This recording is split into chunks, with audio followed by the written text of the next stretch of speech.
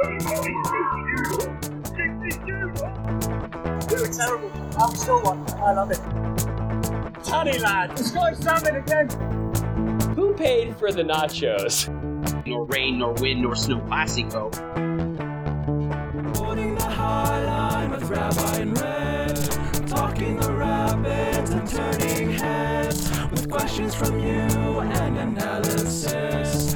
In your car, in your home, thank you for tuning to Holding the High Line. Hello, Colorado Rapids fans. This is Holding the High Line with Rabbi and Red. We are sponsored by Icarus FC and Roughneck Scarves. My name is Matt Pollard, and it is Monday, May 9th, 2022. Andrei Shinyashiki has scored in his debut off the bench again, leading Charlotte FC to a 1-0 victory over Inter Miami. Elsewhere in former Burgundy Boy news, Sam Nicholson and Bristol Rovers have finished second in League 2, winning promotion to League 1 just 1 year after being relegated. And on the weekend, they won 7-0 over Scunthorpe United. And the Colorado Rapids are back in the Mar Hunt U.S. Open Cup. I am joined now by a man who's got Open Cup fever and is certain we're not getting rail-hawked this weekend, Rabbi Mark Goodman. Up the gas, Matt. Up the gas. That's what they say about Bristol, right? Yes. That's Bristol Rovers, but not Bristol City. Bristol City, it's just you live in Bristol and your team isn't going anywhere. Yes, do not confuse the two. I think the only other in my time interacting with people down the pyramids in the Football League, Mark, I think the only two fan bases in the same city that get more frustrated or are more enraged by confusion between which is which is calling Nottingham Forest Not Forest, or Notts Forest, not to be confused with Notts County. But yes, do not confuse Bristol Rovers with Bristol City. It is up the gas. We do not care about the Bristol Birds whatsoever, Mark. An official stance of Holding the High Line is we are Bristol City, black and blue, and I'm so happy for Sam Nicholson. Good for him. I had a little confusion this weekend because I tuned in on Sunday to the Belgian League playoff game. The Belgium has a really cool playoff structure where the top teams get a shot at kind of like playing themselves into a better position just by playing each other. And there was a little bit of confusion because Antwerp and Anderlecht kind of sound alike. They both start with A, and they're both kind of like obscure Belgian teams that I don't follow closely. But clearly, I'm a huge Antwerp fan, Royal Antwerp, as it were, because my friend Matt Pollard went and got me a scarf from one of those matches. And so I tuned in to watch the game, only to find Sam Vines' club get schwacked 4-0 in that match. So not up the Royal Antwerp as much as Sam Nicholson. But Sam Nicholson going back. I mean, it's really exciting. He's really fun. And Matt asked me earlier if I happened to have a quote that he had produced a number of years ago when we were both interviewing him in 2018. And I was like, there's no way. I just keep random audio files from 4 years ago of players I've interviewed. And I went back and guess what? I actually do. I keep all that stuff. So I found that wonderful quote of Sam saying, honestly, I didn't know where I was dribbling, which is just fantastic. I forgot also, Matt, in listening to that entire interview, that he's just a great interview. He's a great, great talker. And having been doing interviews for the last 4 years of players who are not quite as good as Sam Nicholson, I lament the days when you could get a really good interview with a guy like that who also had an awesome Scottish brogue on top of it. And if I'm not mistaken, Mark, that game would have been against the LA Galaxy. It would have been a home match for the Colorado Rapids, and it was a 2-1 victory in which, so the play in question, Mark, the audio of which we'll play after I finish this spiel, Sam Nicholson actually scored the winner in a 2-1 victory in the 90th minute. So Sam Nicholson had a crazy play, should have scored, it should have been the winner for the Rapids, but in the 90th minute, he beats the LA Galaxy. Now, here is my favorite, and I think Mark's favorite, audio clip, and probably the best Sam Nicholson meme. I had a shot early doors, and then one where I didn't know where I was going. I looked like I was running in the stand to talk to someone. I didn't know what I was doing. So, Mark, Sam Nicholson played in 34 games this season. He had 5 goals and 4 assists, a little bit of a bench player as a left midfielder and then left winger for Bristol Rovers. One of the things that's kind of an issue that not a lot of fans kind of remember this, Mark, is that there's 24 teams when you get down into the bottom 3 divisions in the Football League, so you have a lot more games to play. And as we remember from our time covering Sam here in MLS is, he does have a back injury that's been a little bit of an issue at times, and he's not necessarily a 90 minutes player every single Tuesday, every single Saturday. So there were a lot of games where he would start and then play 60 minutes, and there were other games where he would play 30 and sub off. But, Mark, 34 games played, 5 goals, 4 assists for a team that finishes second in the league. And as maybe Everton fans are potentially about to find out, is that when you get relegated and you don't immediately come up, the financial implications for the club are serious. Sunderland earlier today, Mark, got a draw at Sheffield Wednesday, and that set them up for a playoff promotion final at Wembley against Adebayo Akinfenwa's Wycombe Wanderers at Wembley. And so obviously we've seen not only when you don't get promoted from the Championship back up to the Premier League immediately, but when you suffer simultaneous relegations and then don't get promoted from League One, a la Sunderland Till I Die Season 2, that's massive for the club. So to stabilize that from a personnel standpoint, to stabilize that from a financial standpoint, big deal for Bristol Rovers, obviously a massive deal for players from a financial standpoint. So Mark, we're happy for Sam Nicholson. What do we make for that news and what that means for him as a former Rapid? And then let's talk about Andre Shinyashiki's goal. I think it'll extend his career a little bit, and that's good. He's a 27-year-old playing currently in League 2. Now, God willing, going up with the team to League 1. A lot of teams decide at that point to kind of replace guys, but hopefully it'll be a good thing for Sam. He's always been a really talented player who kind of like the final product wasn't often there. He's kind of the Scottish Jonathan Lewis, perhaps. One could make the argument. Matt made a face. You can't see all the faces that Matt makes when we don't do the video of the podcast, but I don't know. I think that's a fair assessment. You can differ. But we like it. I mean, pivoting over to talking about Andre Shinyashiki's goal, I think in Rapids land it caused a certain amount of panic that we sell a guy on to another team, and he immediately scores a goal for them, and fans immediately, because it's a striker and because we have recency bias really badly with things like that. I think there was some immediate buyer's remorse amongst Rapids Nation where people were thinking to themselves like, oh my God, we just never played the guy, and then we sold him to Charlotte, and all of a sudden he's a success. Maybe we should have just started him and not brought Gyasi Zardes onto the ball club. I think, time will tell. I think assuming that he's going to go to another team and suddenly become the Ballon d'Or winner is unrealistic. And I also think that a thing that I said repeatedly to a number of folks who reached out over Twitter was that I think that Andre Shinyashiki's goal scoring style was never quite accentuated or activated with the Rapids. Like the way he plays, he's kind of like a late arriving or a fox in the box type Thomas Muller player, and he's not particularly the kind of player who is going to get on the end of headed set pieces, like when you get lots of stuff delivered from from corners like we do. But it's hard to tell like exactly whether Shinyashiki will be slotted into the right system and he'll excel.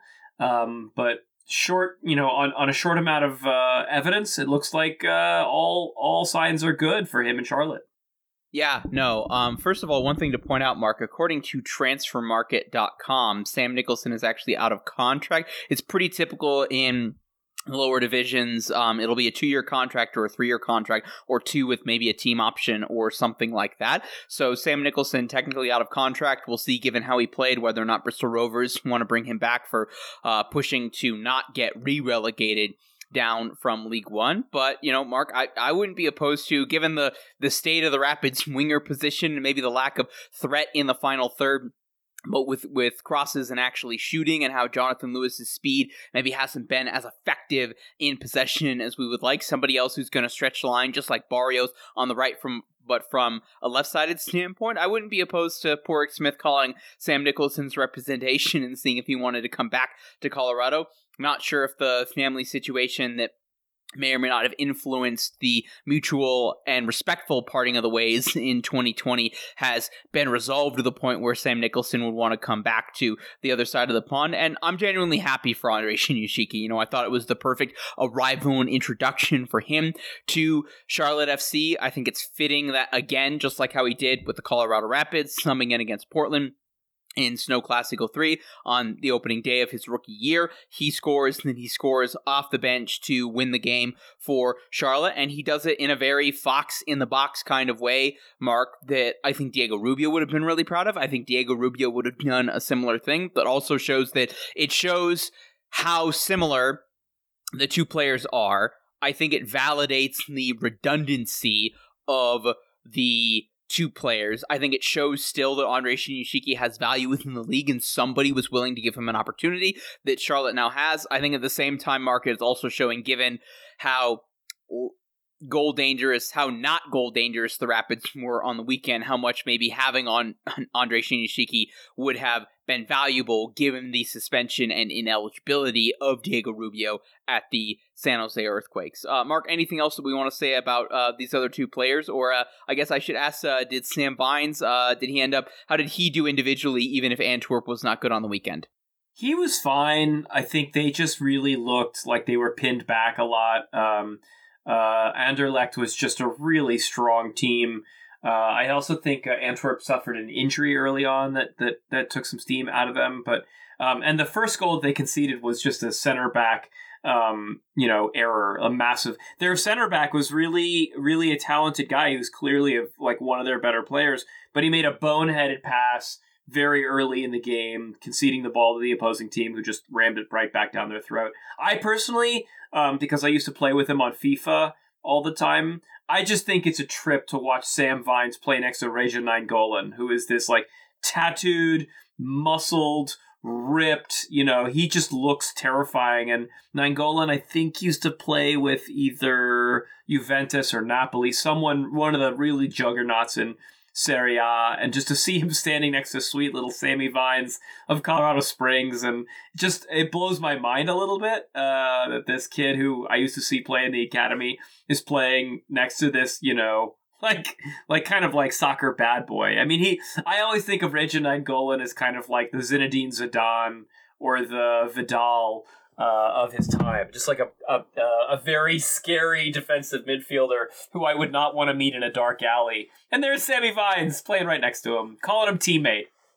So what you're saying, Mark, is imagine Tyler Durden tatted out Fight Club, and that's that is Sam Vines' best bud at Antwerp. I have a feeling they're not real close, but I do imagine that they. I mean, the other thing that was funny was at halftime of the game, if you've never watched a Belgian league game, you should. It's just worth tuning in. They do halftime interviews, and the halftime interview, they usually pick out two players, and they'll interview one in French and the other one in Flemish. And it's just I was just really hoping they'd pull Sam over and just ask him a whole bunch of questions in Flemish. But sadly, they did not. Oh, they wouldn't interview someone in Dutch? Maybe it depends on where the broadcast is, Mark. At least when I was in Antwerp, there were people who were Dutch speaking, and their website has a Dutch version on the language dropdown. But I guess it makes sense from a broadcast standpoint to do it in Flemish and then secondarily in French. I'll be honest, they may have been speaking Dutch and I couldn't tell the difference. But it was, to me as an American, and I think most of you on the podcast can probably appreciate this, to hear them interview two players, one back-to-back with another, in two different languages, with the assumption that the entire audience listening to this match doesn't need translation, which they did not provide, from one language to another, is just kind of very impressive, right? We've watched a couple games in MLS where they've done kind of a simulcast translation on the fly, where they'll interview a player in Spanish and the reporter will on the fly translate their interview back to English. But this wasn't that. This was, we're going to interview this dude in French, we're going to interview this dude in Flemish, and we assume everyone in the audience understands what they're saying. I thought that was cool. Listeners, this past Saturday at PayPal Stadium in San Jose Earthquakes, the Colorado Rapids were defeated by the San Jose Earthquakes by a score of 1-0. Bit of a lineup shift here for the Colorado Rapids, Mark, obviously with the absence of Diego Rubio due to his red card against Portland Timbers. It was a back four: Keegan Rosenberry, Lawson Abubakar, Austin Trusty, and Lucas Estevez returning after a minor injury that kept him out of the starting lineup for the last two games. No Jack Price and no Kellen Acosta, no Jack Price and no Danny Wilson for the Colorado Rapids. It was William Yarbrough in goal. It was a midfield three of Mark-Anthony Kaye, Colin Warner, and Brian Acosta, and then front three, it was Gyasi Zardes up top, and then Max on the right, and Jonathan Lewis on the left. Kind of a crazy game, Mark. Chaos from the San Jose Earthquakes, albeit not in a man-marking kind of way. They were in a 4-1-4-1. Both teams were very frantic with the ball. Both teams were impatient with the ball and very direct, and that led to a lot of immediate turnovers upon winning it. Not a lot of very good build-out out of the back from either team, but especially the Burgundy boys, and ultimately the chances that were going to be created were going to be out of mistakes, mismanagement, and chaos. And the first really good one of those came from Cade Cowell, who got in behind, tried to round William Yarbrough, but didn't really have a good shooting angle. He chips back to the middle of the area, and then Lopez commits a foul, and the Colorado Rapids get out of dodge. Keegan Rosenberry with the first of several frustrating officiating calls from Torrey Penso in the 39th minute, where Rosenberry is trying to get out in transition upfield, and then he is pushed into a San Jose Earthquakes defender by a San Jose player, and he's called for a foul, or if anything, it's a foul. And Armando Villarreal last week, Mark, would have called that a yellow card, for having Keegan Rosenberry barrel into the lower body of one of the San Jose center backs. Cade Cowell hits the post on the 44th minute off of a transition play off of a turnover. William Yarbrough kind of caught flat-footed on that. And then second half was even messier, Mark. Jeremy Ebobisse gets in behind and shoots, and William Yarbrough with one of several really good saves on a run from Cade Cowell 3 minutes into the second half. Lawless Abubakar appears to re-aggravate his hamstring issue, and Robin Fraser is forced into a double substitution, going back to 5 at the back, 3 at the back, mostly 5 for me, folks, with Drew Moore and Gustavo Vallecilla summing in. Ebobisse with another really good opportunity in the 58th. Ultimately, the goal from the San Jose Earthquakes, ironically, comes on a short free kick off of a corner that Nathan beats Trusty to, and then ultimately scores at the near post for the San Jose Earthquakes. And then obviously big climactic moment for the Colorado Rapids came in the 74th minute off of a redirected chance to Mark-Anthony Kaye, shoots on goal, and then Nathan, the goal scorer for the San Jose Earthquakes, blocks the ball and then appears to have the ball go off his upper bicep, maybe just below the shoulder bladey area of his arm. Ball goes down and then is cleared. Shouts for a PK. Play gets stopped. There is a momentary delay, but ultimately VAR does not have Mrs. Penso go to the monitor, and San Jose Earthquakes get out of dodge. Mark, this game, I feel like I've said this 3 pods in a row, did not have a really good narrative easily for us to bookmark into good thing, bad thing, big thing. I guess, where do you want to start, and why is it the penalty shout? I am the really unpopular guy that nobody likes at the party. I am the turd in the punch bowl, guys. The play as I saw it was both ball to hand and also was on the upperest part on the upper arm, which generally is regarded by most folks as the shoulder. And therefore, I didn't think it was a penalty. So I have to admit, though, that when I see everyone I know on Twitter, including Richard Fleming, who is one of those rare commentators for the home team that is not really a homer, all think that we got jobbed on the call, I do give pause, right? I do think to myself, like, maybe I got it wrong.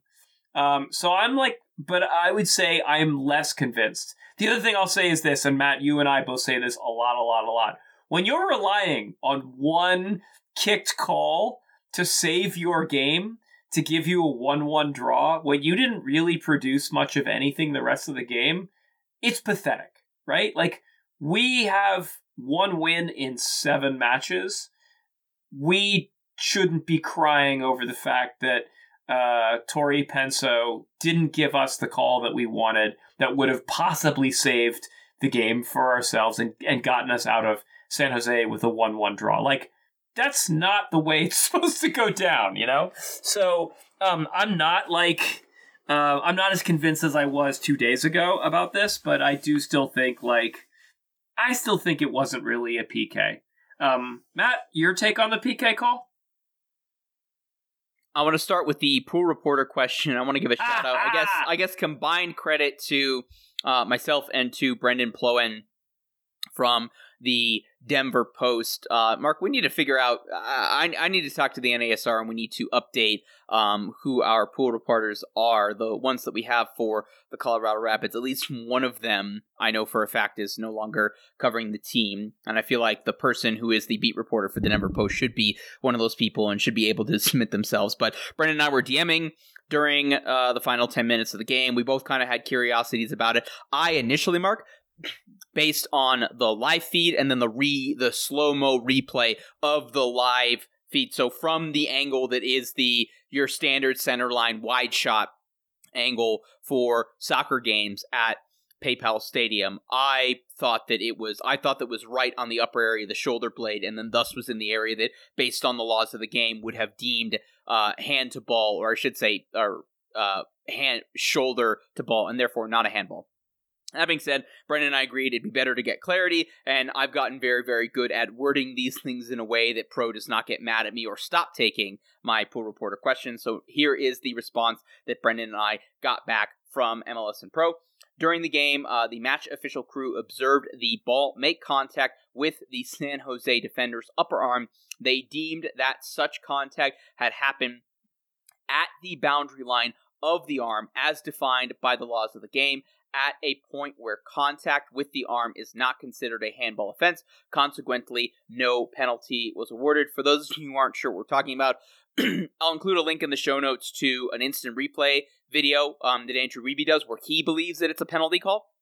That includes a nice little graphic here. Crudely, there's an upper part of the area just above the main part, the main bulge in the bicep for most human beings. And then crudely can, depending on the player, roughly align with the upper half of the sleeve away from the jersey, and then that is deemed ball to hand. You see it from a few different angles, Mark. Inside Rapids had a really good screenshot of the behind into the side of the goal view. I think it looks pretty clear that it's going off the bicep. It is at the boundary, to use Pro's own words. It is at the point where contact of the arm is not considered a handball offense, in the same way that the upper, the side section of where no part of the soccer ball being put down for a corner is directly touching any of the quarter circle paint of the corner, but the closest third of the ball is over the upward plane of that paint, and then therefore is in the right position. It therefore is deemed valid in terms of where the ball is for a corner kick to be taken. I think the center of the ball is certainly more on the arm, on the center of the bicep. So for me, Mark, I think it's close. I think to give credit to VAR and to the reality of the situation, it is close. But based on the laws of the game, I think it's mostly over his bicep. I think there's direct contact with the bicep and the middle of it rather than the upper part, or certainly any part of the area that we would anatomically deem the shoulder. And so for me, it is a penalty. I think the Rapids have a right to be hard done by, in that the most significant call of the game from the officiating was against them. And Mark, I think it's worth pointing out that the Rapids have felt aggrieved in these scenarios or in these 50-50 calls in the past. I could point to the non-PK call from Mark Anthony Kaye going down in the box at Pittsburgh. That being said, Mark, you and I are equally somewhat disliked by the community and MLS Twitter in general, because we tend to give the officials the benefit of the doubt. We tend to defend them or point out when they do a good job. As we talked about last week, I think VAR got it right in terms of the call that ultimately went against the Rapids, but I think VAR got this one wrong.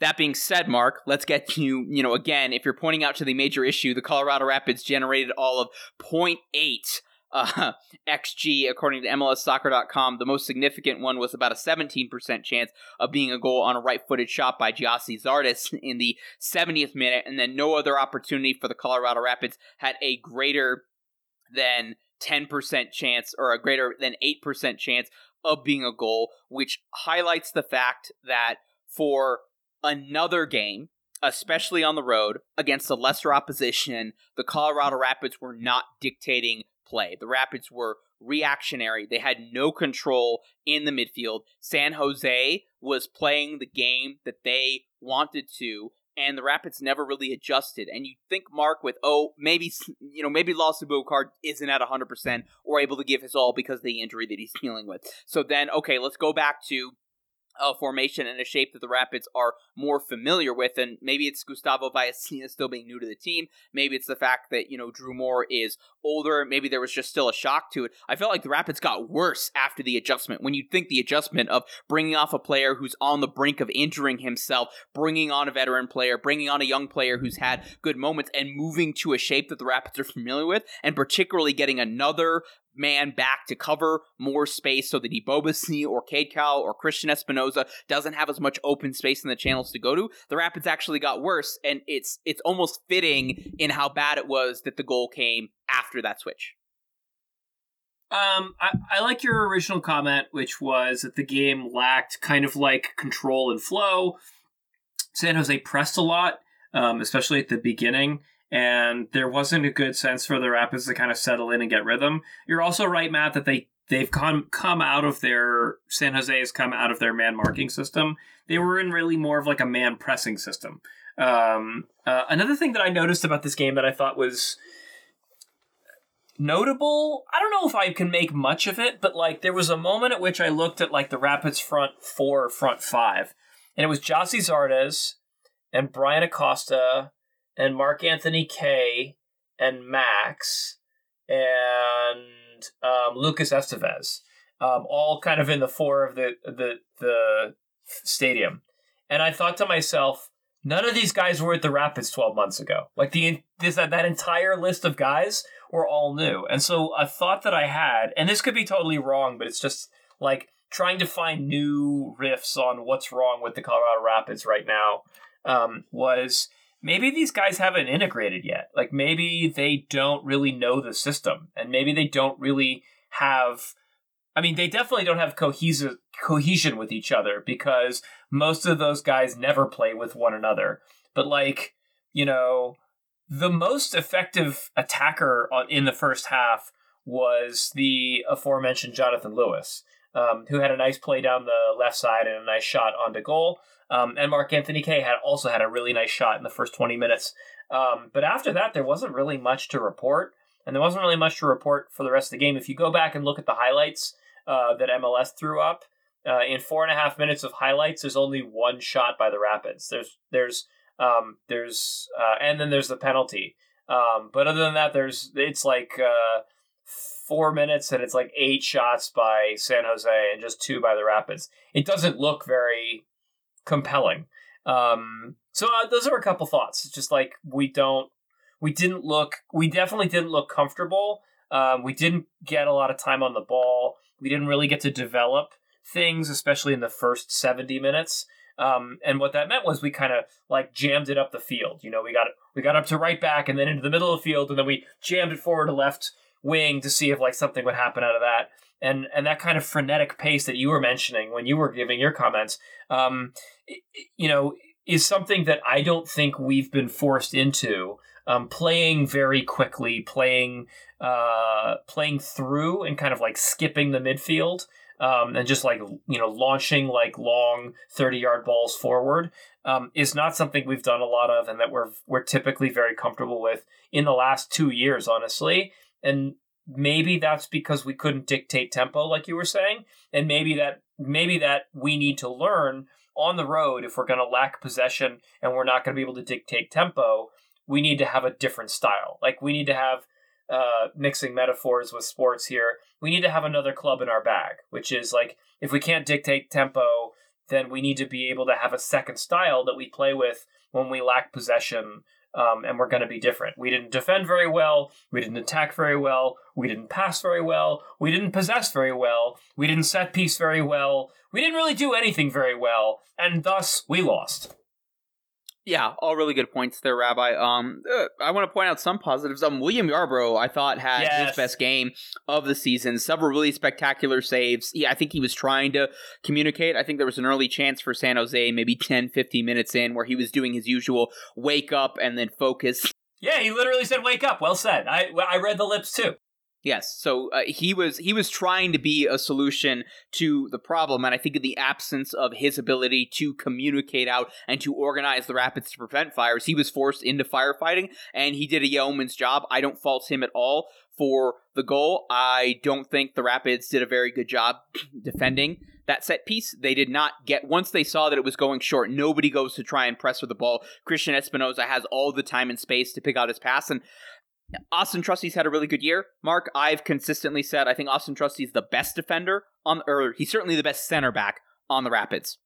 But Danny Wilson is the most important center back on the Rapids, and Trusty just got straight beat. You know, he was one step behind Nathan, and Nathan had an easy finish. I think if Trusty is on the goal side of him, maybe he adds, a little bit of frustration there. Maybe he's able to get, to the ball there. The fact that it doesn't go up in the air, I think certainly doesn't suit Trusty. He's better in the air with his head than I think he would be trying to get to that ball with his foot without clattering into Nathan in a way that would give Penso, having to put them in a position to make a decision eventually. But, set pieces continue to be an area where there's inconsistencies from the Rapids from game to game and through the 90 minutes. They didn't do a whole lot in this game, not that they had that many set piece opportunities, and it's worrying that they were giving up set pieces. I guess the one little thing that I would say about that is that was with Viacia, who's new to the team, and as we'll get to in an interview that I'm getting to, folks, Chris Sharpie is borderline a set piece, like offensive and defensive coordinator for the Rapids, and he has playbooks, and maybe Viacia just didn't know the particular playbook. And again, all of this is happening without Jack Price and Danny Wilson, who for me are the most important defensive players to this team.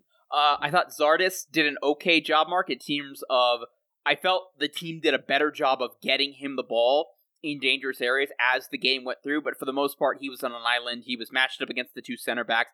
Other than that one shot that he kind of flubbed on, he had one decent one that forced a save out of Marcinkowski. He wasn't really able to be dangerous. There wasn't a whole lot of space for him to work in, and he also didn't have a whole lot of support in terms of players around him. I imagine he would get more of both of those with Diego Rubio, which takes me to my biggest point in this one, Mark. There was a quote from Robin Fraser after the game where I asked him about, the absence of Diego Rubio, and he said, he's been the most significant attacking player for the Colorado Rapids in terms of goals and in terms of goal chances, and the Rapids, without Diego Rubio, are borderline impotent in the final third in terms of creating chances. When they're able to put them into good areas, the players they have, the only one who's converting them has been Diego Rubio, and in terms of an individual player creating a chance for themselves or for somebody else, I think the only two starters who've been remotely effective have been Mark-Anthony Kaye and Diego Rubio, and the only one who's really done it off the bench, usually when the game state suits him,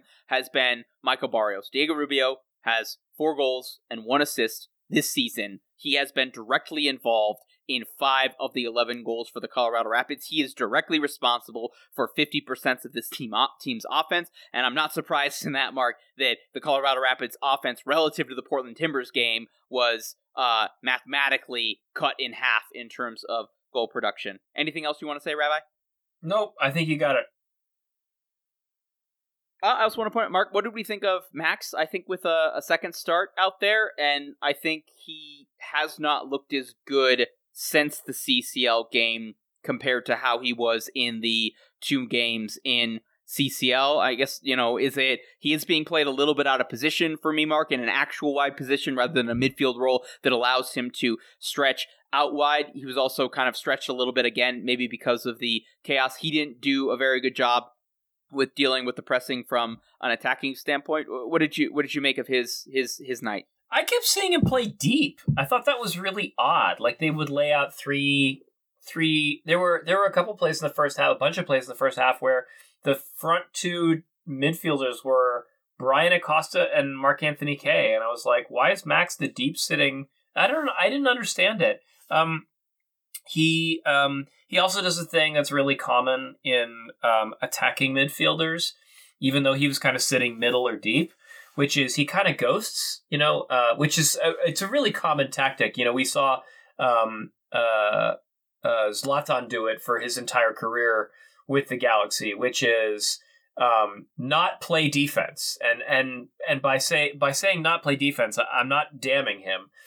Really good players. I mean, Messi does it too. Ronaldo does it a ton with Manchester United, which is watch Ronaldo when he's off the ball when the opponent has the ball. He's not really trying to think or position himself in a defensive way. He's trying to find a spot where he can spring into the attack in the best possible way. If the ball's turned over, he's ready to go. Max did that, but he wasn't really in any useful space. So his off-ball movement seemed kind of naive. I don't know if that sounds overly critical for a 45-year-old man who's sitting in his basement right now and does not play professional soccer. You know what I mean? Like, I assume that, like, maybe higher-thinking soccer folks would say, no, here's what he's doing. But, like, for me, his kind of invisibility in this game was by a certain tactical naivete or a sense of, like, he thinks he's going to be the attacking guy, but really he's just cutting himself out. That was my take. That's very harsh, by the way. And I do think it's still small sample size. We haven't seen a lot out of him yet. But, like, folks are throwing around the bust word with Max already. And it feels a little early, but I'm definitely getting nervous. And I also think there was an observation that he had a really great game in the CCL against Comunicaciones, and he's been invisible since then. I also think against Comunicaciones, like, they weren't that great a team, and we should have pummeled them. And so he looked good against them, and most of the rest of the team didn't. And now he's playing against superior opposition, and he doesn't look that great. So we're still trying to wait and see who the real Max is. But, Brian Galvan didn't do much for his first 6 months with the Rapids, and we all miss the heck out of him right now. Yeah, I think it's way too early, because Mark, he would have gotten here. It would have been in February when CCL's been here. So let's say middle of February. So February, March, April, May. We're not even we're 3-4 months into his time with the Colorado Rapids. I think it is way too premature for us to make any judgment about Max yet. And I think the last thing, Mark, is I think Robin's points kind of summed it up, and I think we'll show. We've seen where the Rapids feel like the world's against them and the officiating's against them, and they're not the darlings of MLS. We see them respond usually when they have a very good opportunity to do so. We saw it in the game against Atlanta earlier this year, as we'll get to in a few minutes. They have a great opportunity with the DGW, albeit in two different competitions, to do that. But two quotes that really stuck out from me, Mark, that showed kind of salty, like, punchy Robin Fraser in a good way that I think summed up how he feels, how the team feels, and ultimately how they're going to respond. Quote, "As I said, we didn't play particularly well, but when we do enough to earn a point, only to have it taken away from you, that's really tough. That's a really tough one to swallow.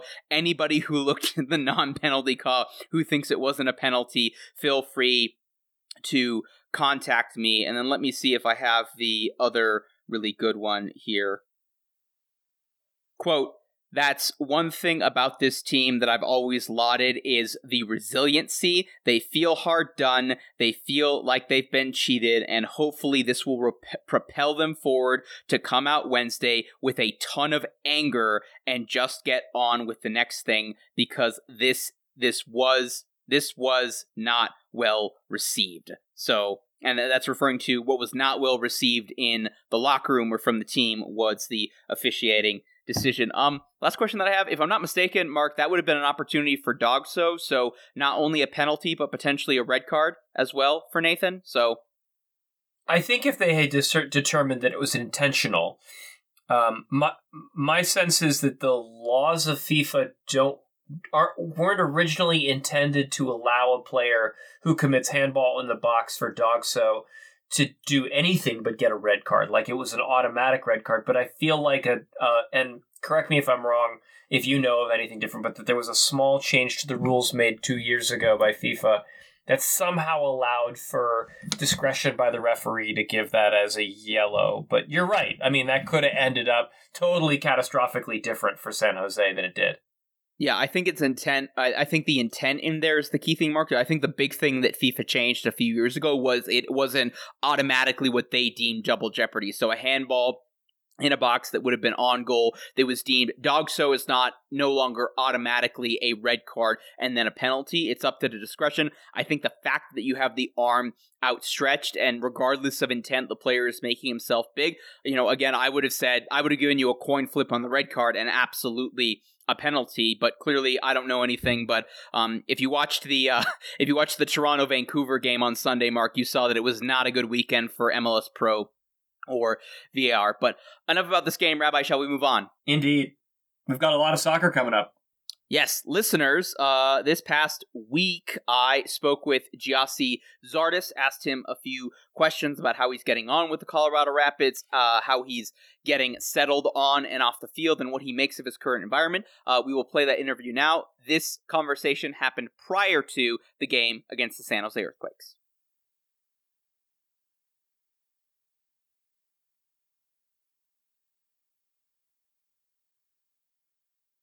I want to start with, how's it going? You've had a couple weeks in training and everything, getting settled off the field. What's all that looking like? Yeah, no, it's been good. Getting used to the altitude, but more importantly, getting used to my teammates. It's been an incredible 2 weeks of training. Actually, it's 1 week. Actually, I'm thinking it's 2 weeks, but it's been my first actual true week of training, and it's been great. Just getting used to the training facility, the players, the coaches, the training sessions, understanding, what are they asking of their front attacking players. So I've just been trying to learn as much as I can as fast as possible. Mm-hmm. What have been your initial impressions of Robin Fraser now that he's your manager? I love learning more under Robin. He sees the game much differently than other coaches, and I really value trying to learn as much as I can from coaching from coaches, because their goal is to ultimately make you a better player, and that's what I'm striving for, just to become a better player and read the game different. Mm-hmm.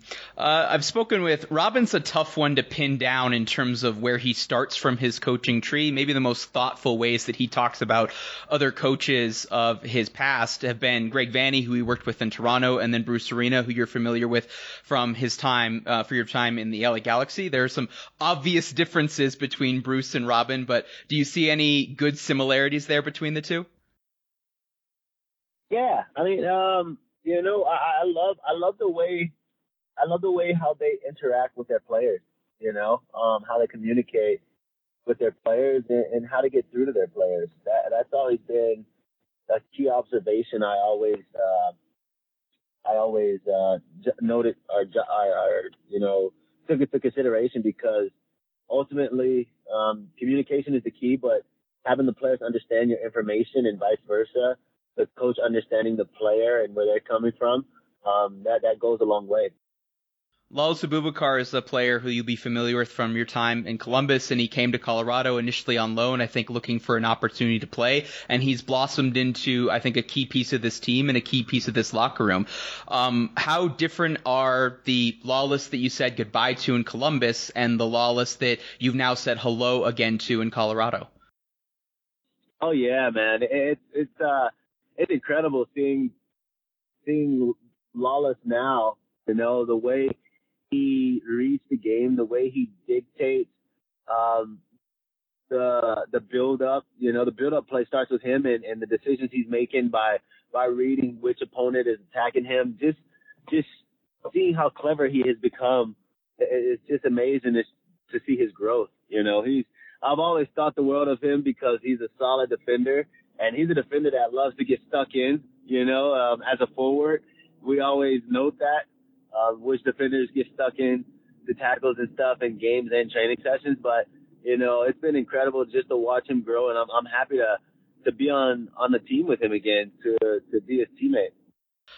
Lawless has great hair.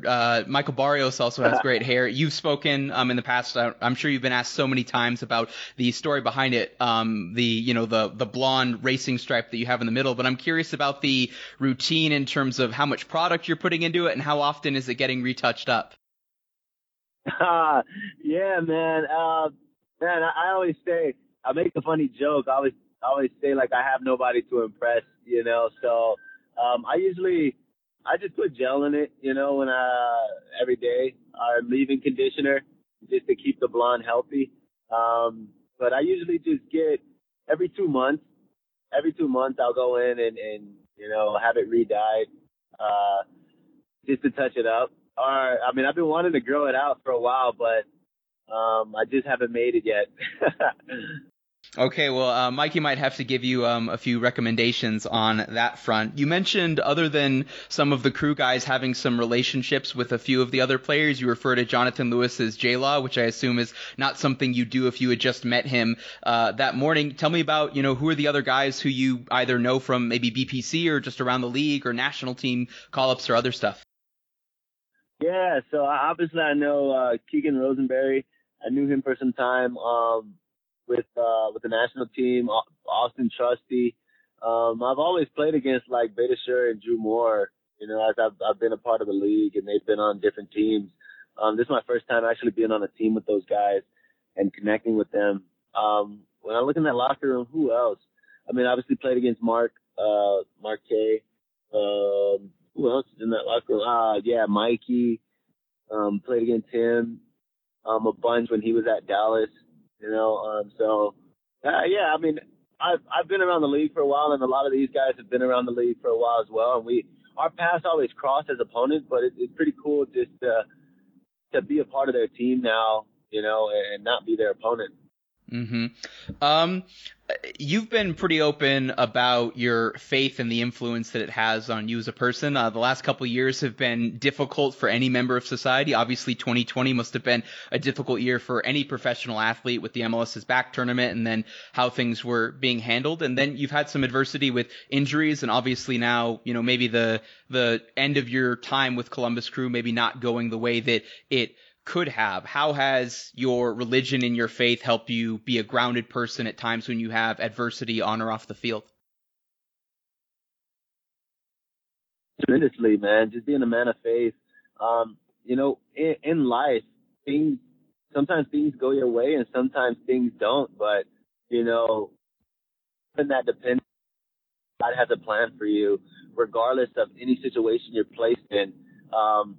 It helps free your mind of all the stress and anxiety and things of this world, you know, because, you know, like I said before, because God has a plan for me, I know he's going to take care of me with every decision I make, everything I'm doing. You know, as long as I just give it my all, it's so much bigger than, it's so much bigger than the game, you know? That's why, I don't know if you see my posts, like every game, I'm always like, I give God glory because, you know, one, not everybody has the opportunity to do what I do.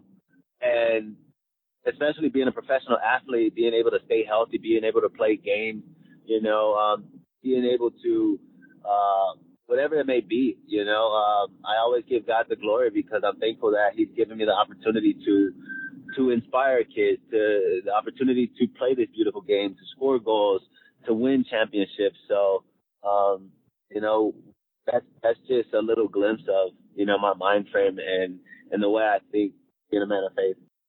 Community service has also been a big part of your life. You know, as any Rapids fan right now could Google Giassi Zardes, Hawthorne, California, and know about the influence you had on that as your hometown community, and then also in Columbus as well. How big is community service, either for you, maybe as a person, maybe more so as an athlete? And do you have any initial plans for how you want to go about that here in Denver? Oh yeah, community service is huge, man. I view that as my way of giving back. You know. I've one of my key mottos is inspiring the next generation. But how can you inspire the next generation if you're not helping the community where the next generation lives and stuff? So I've always told myself, like, whichever market I'm playing in, I want to do whatever I can to help that community, because even if I change one person's life, that's the goal, and little interactions when I was growing up, I remember some, and like one interaction changed my whole perspective on things and had me dreaming about, one day becoming a professional athlete, or dreaming about things that I've achieved and accomplished. So I'm all about helping out the community, because in the end, it's all about that next generation of kids that are growing up and going to live life after you. Absolutely. You're now joining a team that has a number of individuals who are pretty active with Black Players for Change. Obviously Robin Fraser as well. As your head coach, do you have any plans for how you're going to be involved with that organization, or what's coming up with that this year? Yeah. So, Black Players for Change. It's an incredible. It's incredible just to be a part of that. For me, I was doing stuff in the Columbus market, but now that I'm here, I'm gonna try to, once I get settled here, I'm gonna try to connect, on the thread with some of the members of Black Players for Change, just to see what opportunities there are here in Denver, because that's huge too. Being able to communicate with younger individuals that look like me and grow and growing up from the same areas that I grew up in, and trying to make an impact in their lives. So that's going to be another goal or another task that I'm going to try to connect with as soon as I get settled here in Denver. You're wearing the number 29. Most MLS fans will know you from the number 11. You wore it in Los Angeles. You wore it in Columbus. I did a quick Google search, Gyasi, and I found a couple of photos of you in a Galaxy kit, maybe your early couple years there wearing 29. Is it just a coincidence, or is there some significance that 29 has you wearing it again? Yeah, so obviously number 11 was taken, Number 11 was taken, number 9 was taken, so I was like, you know what? 29 is my first professional number, and I really wanted to get the number 29 as opposed to other lower numbers that were available. Just because that number means a lot to me. It's my first professional number. Was there, when you wore that for the Galaxy, was it just the first number available? Did the kit guy just randomly assign it to you? Yeah. When at least when we got drafted with the Galaxy, you got to sign the number if you're a rookie. Primarily, like, I was a striker, and number 9, players didn't really wear number 9 with the Galaxy. It was a running joke saying that number was cursed, which was funny, but they just gave me 29, and I ran with it until Pat Noonan retired, and then I transitioned to number 11. And then from there on out, when I got traded to Columbus Crew, 11 was available, and I went with that as well. Okay. Obviously one benefit for you for this move is getting to play more and hopefully score some more goals, and maybe give Greg Berhalter something to think about when it comes time for the national team in the World Cup. You have an existing relationship with him going back to his final, your first year in Columbus. Are you regularly in communication with Greg? Has he said anything about the move, or what is he hoping to see out of you, for you to get back into the national team?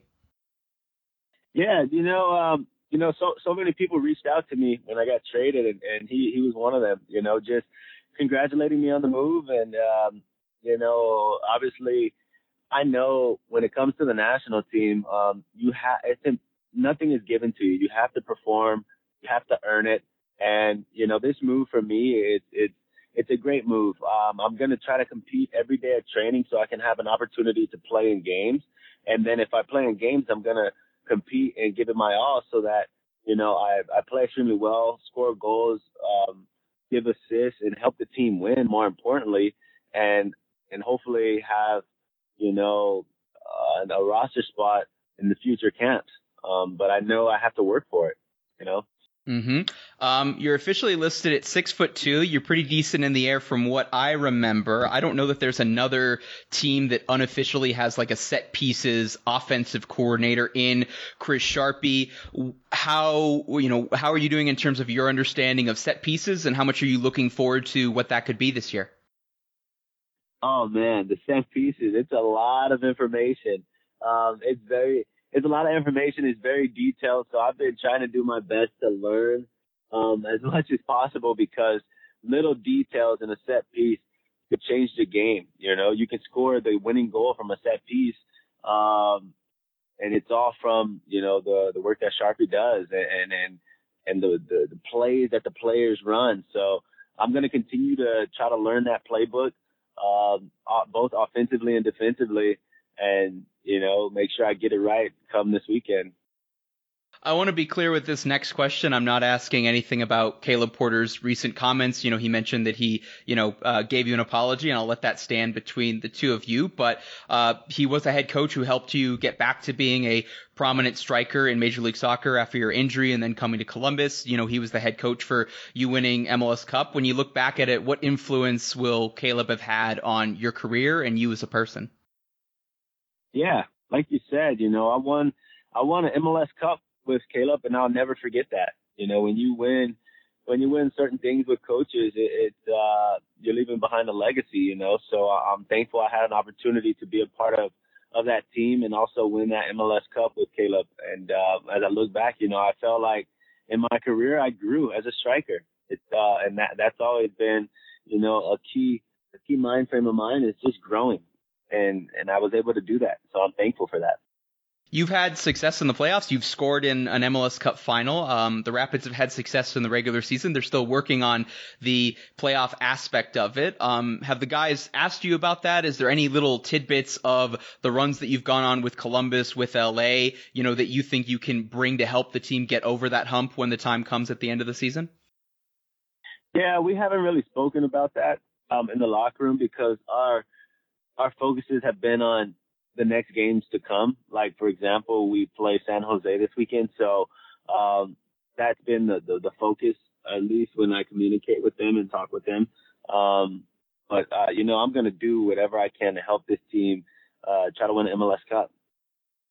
Gyasi, thank you very much for your time. I look forward to speaking with you in the future, and I look forward to watching you play on Saturday. Thank you. I appreciate it.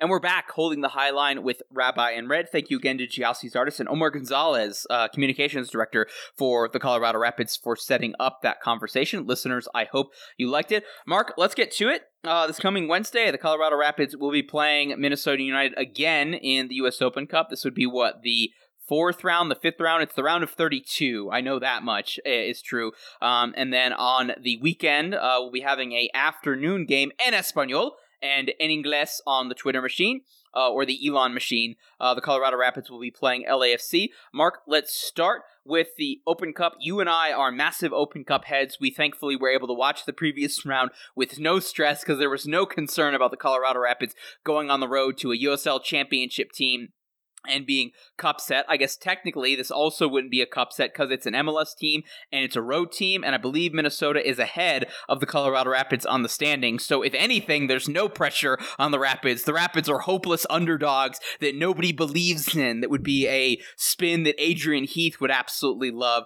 head coach for the Loons. Mark, what do we make of this game, given how many injuries and how much fixture congestion we're going to have between last Saturday and this coming Saturday? Should this really be Rapidos versus the Looney Tunes? It would be really good to see some squad rotation here, although it is hard to figure out whether... I mean, you don't throw in the towel on the regular season this early, but you definitely think to yourself, like, well, if we're not going to contend for MLS Cup, maybe we need to start our starters and make a really good run at U.S. Open Cup. I think the reason most managers don't put a lot of... I think they play a lot of bench players at this stage of the game is that it feels like it's a promise. That it feels like they owe their players the opportunity to get a chance, and so they let them know, like, oh, don't worry, you'll get a fair amount of run in the Open Cup. I mean, this is a really great opportunity, though, for some of our favorite young Rapids players who we really hope to see kind of play in this game. I think most of the fans would like to see, coming off the bench, if not starting, Darren Yapi, Yaya Toure, Philip Mayaka, Sebastian Anderson. Those are the names that we all, I think, want to see out there. Everybody else, I think, is a question mark, especially considering Colin Warner and Brian Acosta, who were bench players, started in this last game, and that were a little bit depleted. Now, from a Minnesota perspective, there are a lot of questions. They've been pretty decent. They are, like you said, Matt, in 7th place. They have a pretty decent roster, and they look like they might ultimately kind of put some things together this year.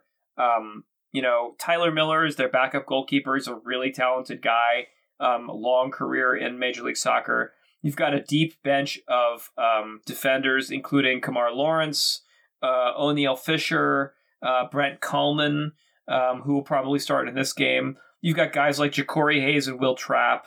Hassani Dotson is out for the season with I think it's a torn ACL, if I'm not mistaken. They also just traded Chase Gasper to the LA Galaxy, Mark, so they are relatively thin at outside back, especially given the injury. Yeah, and then there's a lot of questions up front. I mean, Abu Danladi has been a guy off the bench forever, so this is the kind of game where he ought to start. And Frangipane has kind of played his way out of starting. They've been going with Adrian Hunu and Robin Lod a little bit more recently. And Lod is always very dangerous, but I don't think he's going to play in this one. But I do think I'm interested to see what Minnesota will bring, because I don't think they have as much depth as the Rapids. I could be wrong on that. I don't know.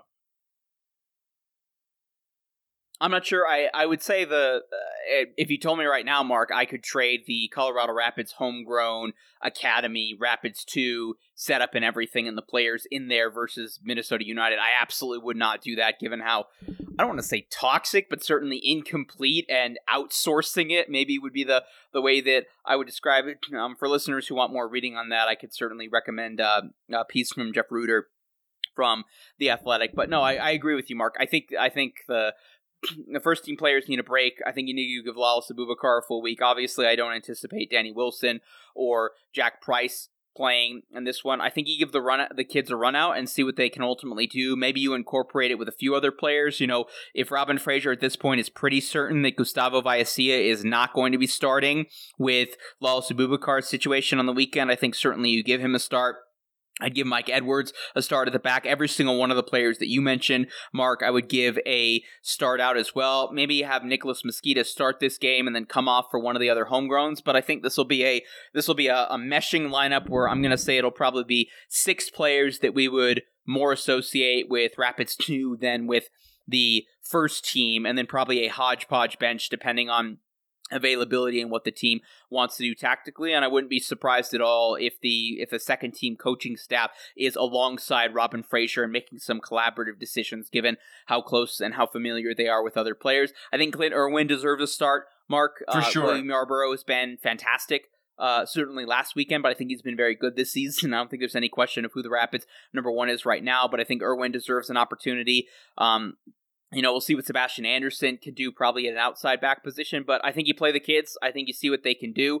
I like Rapids 2 more than I like Looney Tunes 2 or Looney Loons 2. Do we like that joke there, Mark? Saying that they're loons, but they're loony, and then 2 tunes to be Looney Tunes? Or It's pretty cheesy, but I'll allow it. I mean, I think you're adorable, Matt, and we need to embrace your adorability sometimes. Okay, I guess if you didn't like my dad joke, you're not listening to us anymore, and if you did like my dad joke, then I can keep making it. So we'll see what happens. Honestly, Mark, I would rather see clear evidence of progress from a Rapids 2, a homegrown, a Philip Mayaka, on the weekend that gives me hopes that they can do something for the first team in this game based on what they do against potential other fringe MLS talent, then I would care about winning this more. Obviously, the Rapids don't have a very good history in terms of length and duration in the modern era of the Open Cup. I think they're the MLS team that has the most or the highest percentage of first round playing exits that they have. Obviously, this is against another MLS team who the Rapids have played recently, who the Rapids have lost to recently. So this feels like a loss. But if you told me that I would come out of this game, let's say, Mark, the Rapids lose on penalties, but I see Sebastian Anderson go 90 minutes, and I immediately think he is a way better player than what I remember from him last year, or that Philip Mayaka is visibly a better player with Rapids 2 than he was with the Switchbacks. If I get a goal from Darren Yapi or Yaya Toure as well, then at that point, honestly, I'm happy. I would take clear evidence of improved performance and that the process and the system within the Colorado Rapids is working, even if the performance doesn't reflect the result in terms of a bogus VAR call or something, or the officials boggling it, or just the team not getting the result in spite of individual and collective performances that give me optimism. But, I think we should get to this now, I suppose, Mark. I think the big thing for me is not so much what happens on Wednesday, but what's coming this Saturday. Shall we get to that, Rabbi, or do we want to keep talking Open Cup? Oh, I should point out, folks, at the same time as the Rapids game, which is Wednesday at 6 p.m. local time, which I should point out, this is on ESPN Plus with no blockout. So for a full week, folks, you don't have to worry about VPNs or going to Evoca or getting an illegal stream or anything like that. ESPN Plus for the Open Cup game on Wednesday, and then national TV, is it 2DN? Do I have that right? It's Univision will be for most of you, or En Ingles on the MLS Twitter live stream as well. So a full week, 2 Rapids games, and you get to watch both of them and not have a huge hassle with hashtag Don't Block My Altitude. But at the same time as that game, Mark, is Union Omaha hosting Northern Colorado Hailstorm, who beat RSL 1-0 in the previous round. I had an article on that. I'll include it in the show notes for those who want to check it out. So I think definitely Colorado Open Cup, double screening, dual screen, dual devices on Wednesday for me, Mark. The Hailstorm in their first season ever as a soccer team could conceivably go further in the Open Cup than the Colorado Rapids, who've been around since 1996. Yes. Okay, so Mark, anything else that you want to see out of this game on Wednesday? And then I guess, would you like to hazard a prediction on the result for both Colorado teams? Oy, Gewalt. I think that the Hailstorm I'm going to be awful. Nobody likes me today. I'm going to give pessimistic. I'm going to give not what the fans want to hear about VAR calls, and I'm going to give pessimism about the Open Cup. Folks, we are terrible at Open Cup. We have no history of success in this competition. I'm not forecasting us to have success in this competition either. And also, Union Omaha have a little bit more pedigree than the Hailstorm. I'm going to pick double losses for all the Colorado teams. The entire Front Range takes a schwacking. Minnesota wins this one 3-1, and Omaha beats the Hailstorm 1-0. I'm going to predict the opposite, Mark. I think the state of Colorado is undefeated in the Open Cup on Wednesday. Give me the Rapids in penalties. How about Clint Irwin standing on his head to send the Rapids through? And I think the Hailstorm, similar to the RSL game, I think they smash and grab Union Omaha on the road, and give me Shane McFall scoring the winner. So I'll take 1-0 to the Hailstorm, and then I'll say Colorado Rapids in penalties, and I'll say either with a goal from the run of play or in penalties. I think we'll get Darren Yapi putting the ball in the net. Wow, that would be exciting. The only other thing that I will say, Mark, I do have to give a quick fact check to you saying that the Rapids don't have any history in the Open Cup. They have made the Open Cup final. It was in 1999, but that history, of course, ended in the Rapids losing to the Rochester Raging Rhinos, best soccer team name ever, and that was when the Rhinos were in the American Soccer League, the ASL, and that is the last time that a non-MLS team has won the Open Cup, and I believe the only Open Cup win for a non-MLS team in the MLS era of the Open Cup. So maybe in that regard, Mark, the Rapids have history in terms of they're able to get to a final in the Open Cup, but they also have the worst history in that they were defeated in probably the biggest or the most significant trophy-winning cup set in the history of the competition for Major League Soccer teams. Listeners, as I mentioned earlier, this coming Saturday at Dick's Sporting Goods Park at 1:30 p.m. local time en Espanol and en Ingles, the Colorado Rapids will be taking on the current Supporters Shield leading Los Angeles Football Club. Mark, we are currently 10/34 to the Colorado Rapids 2022 season. That reduces down to 5/34. Rapids find themselves in 9th in the Western Conference, which is not very good. They have 12 points off of 10 games played, a record of 3-4-3, decent formation. I guess it's fitting, Mark, that their record is a literal empty bucket. They have a goal difference of -1, and at the Dick this season, they are 3-0-1. LAFC, as I mentioned, currently leading the Supporter Shield race, 23 points off of 10 games played. They have a record of 7-1-2. Their lone loss came on the road in El Tráfico in a game that involved several VAR calls and Carlos Vela being offsides, and LAFC Twitter was upset about it, even though I thought VAR ultimately got it right. Okay, in any case, their only loss was in a emotional rivalry game against a team that has been able to get results on them in said rivalry game.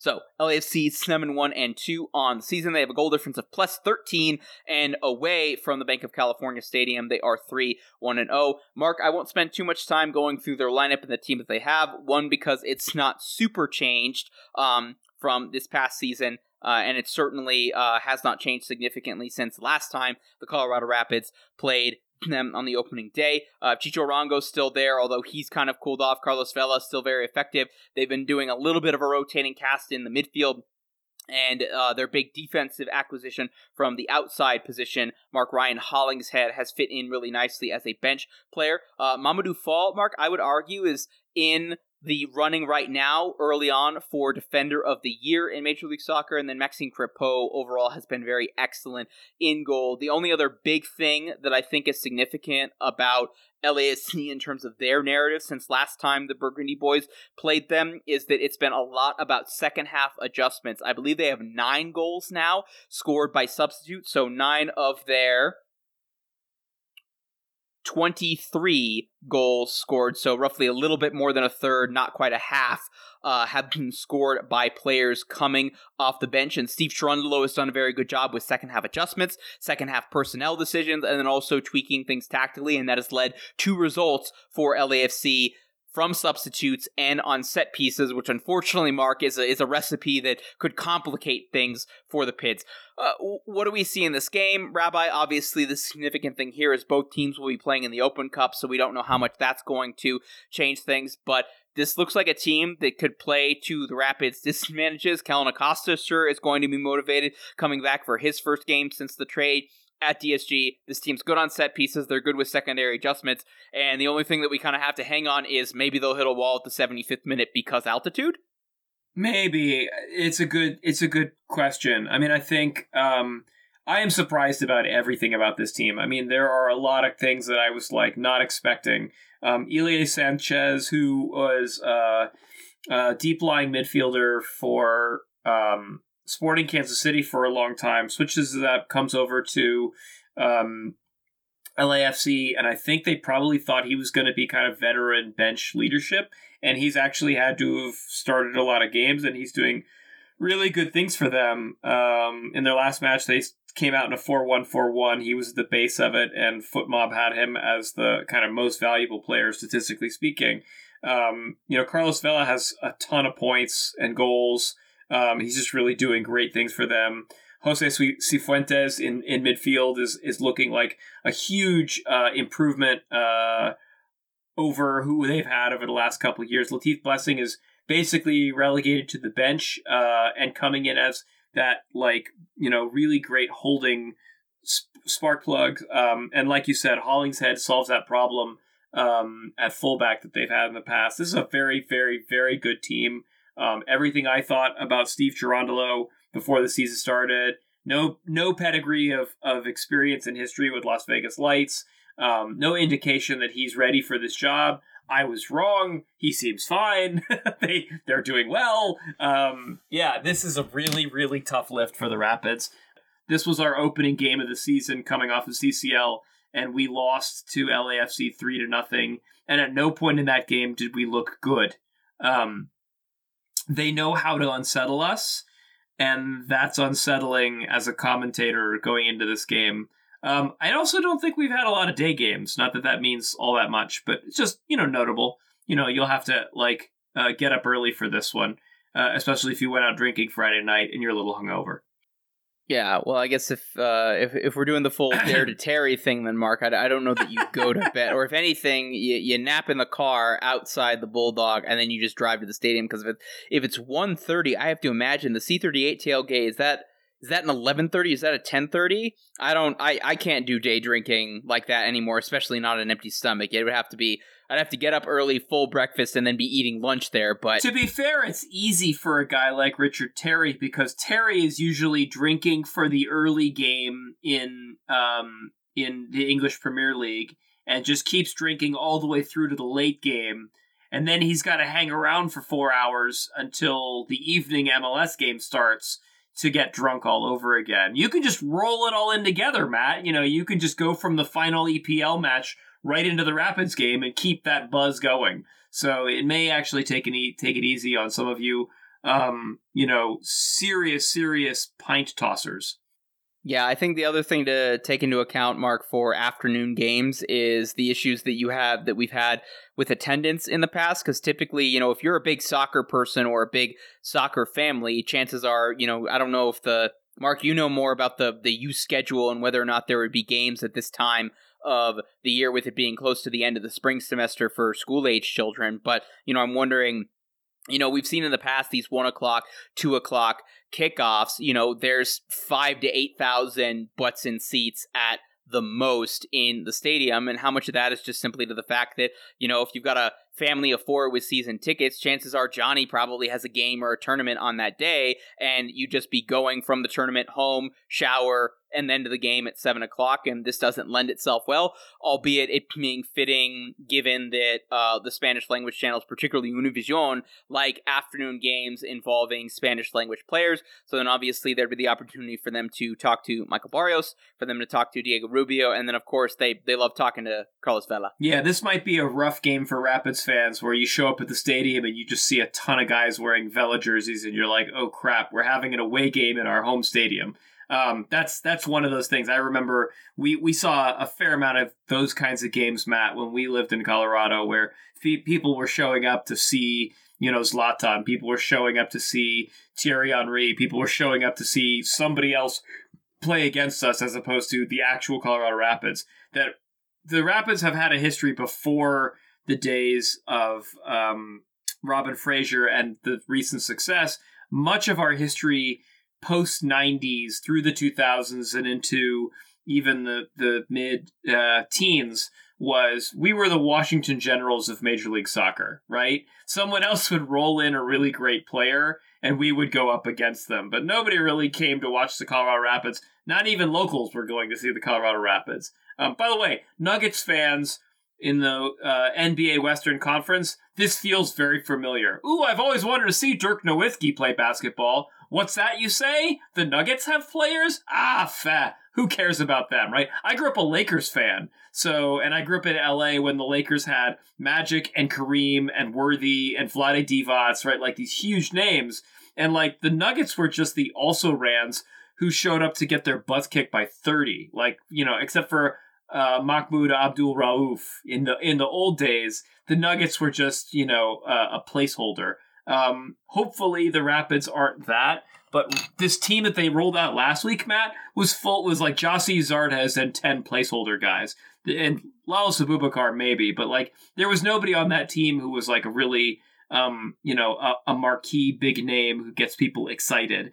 And even to that point, I'm not so sure that most Rapids fans were really that excited about Gyasi Zardes. I think they like him and they hope for him, but I don't think he's not, Matt's making a face again. My point is, he's not Vela and he's not Zlatan.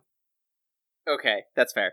A few other keys that I have, Mark, as I mentioned earlier, LAFC's gotten better on set pieces. I'd like to see the Rapids again be effective on set pieces. They didn't get a whole lot of opportunities in San Jose. Can they create more corners? Can Brian Acosta do something from corners? Or if are we going to get Price back? That's right. We had a pure mind meld that moment, Matt. Well done. Keep going. Sorry. Yes, I think the midfield certainly is going to be key. I still don't have a good answer for how the Rapids control the midfield a little bit more, because the density hasn't been good, the ball movement and the spacing hasn't been great. That was true with Jack Price. That was true when Jack Price was healthy. That's been true even with Mark-Anthony Kaye, as Robin Fraser's tried different solutions and different personnel. I'm starting to wonder, Mark, and maybe we'll get some answers on Saturday, or maybe it'll become obvious to me, yes or no, on Saturday, of how much of these issues are just not having the destroyer that is Kellyn Acosta on this team anymore, given the spacing and what LAFC's done with Ilya Sanchez, with Mark-Anthony Kaye, with Kellyn Acosta, and with Sifu, for example, and Latif Blessing. I'm not sure, but the Rapids have to find an answer in midfield. I don't know that answer is going to come without the return of a healthy Jack Price, and I think certainly Danny Wilson. So those injuries have been key, and I don't know if they're getting those players back, and if not, I think this is going to look very familiar in terms of who's dictating play, who actually has control of the situation, and which team is reactionary. And the Rapids don't do well when they are frantic and having to react and having to fight fires rather than dictating play and preventing those fires to begin with. I guess the one real saving grace you have is, it's another game for Gyasi Zardes to have a full week of training, be better caught up in terms of what his teammates are doing, what is asked of him tactically, and you have that plus Diego Rubio coming back. So can the Rapids actually be goal dangerous against LAFC with Diego Rubio in there, who's going to be able to be chippy, and then maybe Gyasi Zardes having more support and then also more space because of the problems Diego Rubio is able to create, which will only further make obvious how significant his absence was against the San Jose Earthquakes. Mark, I think LAFC gets a result in this one. I can't see anything better for the Pids than a draw. I'm going to go Rapids win. Rapids win. I don't know. I just feel like this extended slump is the result of a lot of unlucky finishing, some sloppy play, and some bad luck. And I feel like there's got to be a point at which the breaks just go for us, because they've been going against us for a while. So why not have it go our way against LAFC? Stranger things have happened. It feels like this team is better than their record has indicated these last 7 games. And also, I will just note that if we're going to go out in the Open Cup, there's going to be fuel for the fire to fuel the Rapids' desire. Give me fuel, give me fire, give me that which I desire! Metallica? No? Maybe? Yes. I don't know. Yes, that's good, Mark. We will see with this double game week whether or not what happened on Saturday propels the Colorado Rapids forward with anger. With that, Rabbi, let's get out of here. Folks, you can help support our sponsors, Icarus FC and Roughneck Scarves, by going to check out their merch. They sell amazing neckwear that can keep you warm. It's going to get warm soon, though. It's very warm out there in Colorado, I hear. So it might be time to switch over from the wool to the silk, and you can get some nice silk scarves. There are a lot of really great options in silk scarves over at Roughneck Scarves. Icarus FC, makers of custom-made kits for your sports teams, for your parties, for all sorts of engagements. They can customize things the way you like it. Icarus FC. Matt, tell them how to hit us on the socials, on the email, and to read our written content. Listeners, follow us individually on Twitter at @soccer_rabbi and at LWS Matt Pollard. Check out our collective written content at lastwordonsports.com/soccer, holdingthehighline.substack.com, and Pittsburgh Soccer Now. Head on over to our Substack where you can view us in web format. You can become a emailed subscriber so you never miss a Backpass article from Rabbi or an occasional topical and in-depth thing that I write. That is also the best way for you to support us financially. You go on over to our Substack and you become a paid Highliner, $5 a month or $42 for the entire year. Also, head on over to our Patreon, patreon.com/Rapids96 podcast if you just want to give us a single cash dump as well. That is an option. And then, of course, we have a great deal with the Denver Post. Head on over to denverpost.com/HTHL for a really good deal on all of the digital sports content, including possibly... Well, it's 2-2 mark on my television going into, we're currently in the second intermission, so we'll see. By the time you're listening to this, folks, you'll know whether or not the other Burgundy boys have swept the Tennessee Titans hockey team in the first round of the Stanley Cup playoffs. But certainly, Denver Post doing a great job, whether it's Brendan Plowen and him covering Colorado soccer, him covering the Rapids specifically, and then, of course, all the coverage they're doing of the Rockies and the Avs as they hopefully march towards winning the Stanley Cup. Get a great deal on all that digital sports content at denverpost.com/HTHL. Follow us on Twitter at Rapids96 Podcast. Send us your questions using the hashtag AskHTHL or get at us in long form at Rapids96 Podcast at gmail.com. Listeners, we'll see you next week. Peace.